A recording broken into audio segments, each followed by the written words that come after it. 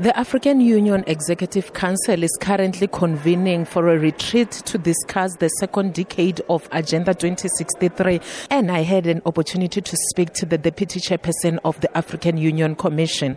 Deputy Chairperson, can you kindly paint us a picture of what we can expect during this retreat? Thank you so much for having me. This ministerial retreat of Ministers of Foreign Affairs, Ministers of Finance, Ministers of Planning and Development is an important milestone in the process of reviewing how far we have come on our Agenda 2063.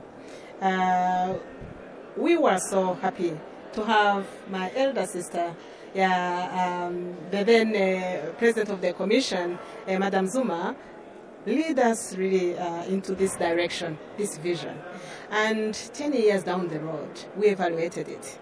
We are happy to see that we have achieved convergence around it. And it's rallying us and our partners, really setting us on the path of priorities for Africa.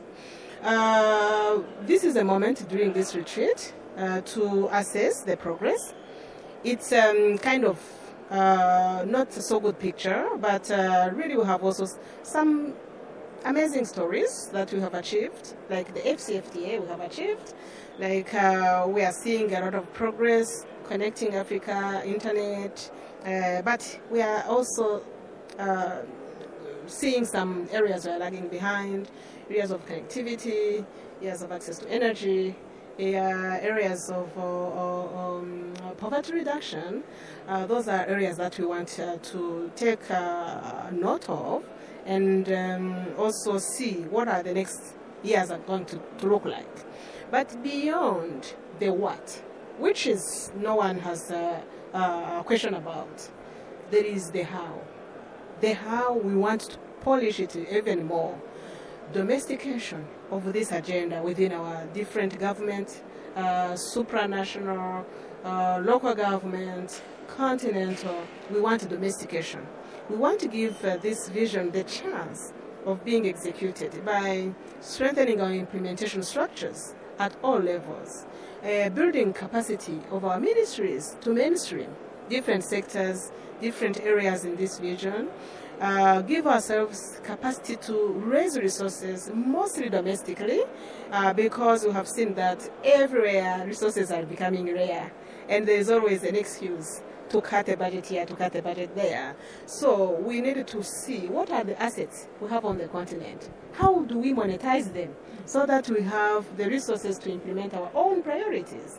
We want to see more of making this vision popular, whereby people like you, Ubuntu, you engage the citizens so that really we feel this is our vision, not something that is hanging out there in the air. So we want it to take shape within our lives. We want it to shape our narrative. We want it to motivate us to really move forward. And we want the leaders in this retreat to give us that direction, that sense of ownership, that sense of Pan-Africanism, that sense of pride in terms of what we can achieve together, and in actual fact put in place also practical, tangible mechanisms. What are we doing to do differently? That's where we are going to dwell more during this retreat. This is the first time the African Union meets after the G20 summit, which recently took place in India. What does it mean for us to be admitted to the G20, and what are we bringing to the table? One is being admitted in itself is symbolic. But you would wonder, why did it take this long? So, anyway, we are saying at least we are there. We are recognized as a voice, as a contributor, as a provider of solutions. But it's also a moment for us to reflect, say, wait a minute, what are we there for? And how are we going to be smart enough, speak with one voice, advance the priorities of this continent, assert ourselves, and also seek truly win-win partnerships. Because that has been a challenge. Of course, we talk of partnership, but we need more than what we have today. We need to scale up, and we need actually to see that Africa is recognized as a contributor of solutions. We have solutions. We have our youth, our resourceful youth.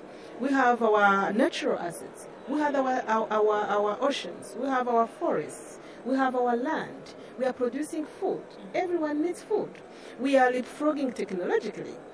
We are advancing digital solutions. And all of these, we need it to be appreciated. We need it to be given the right pricing, because some of our products and services have not been enjoying fair terms of trade. We want to also the global architecture to be fairer to us and include us. So it will be amiss if we don't achieve that within G20. Thank you so much. Have a good day, Feda. Thank you so much. Thank you.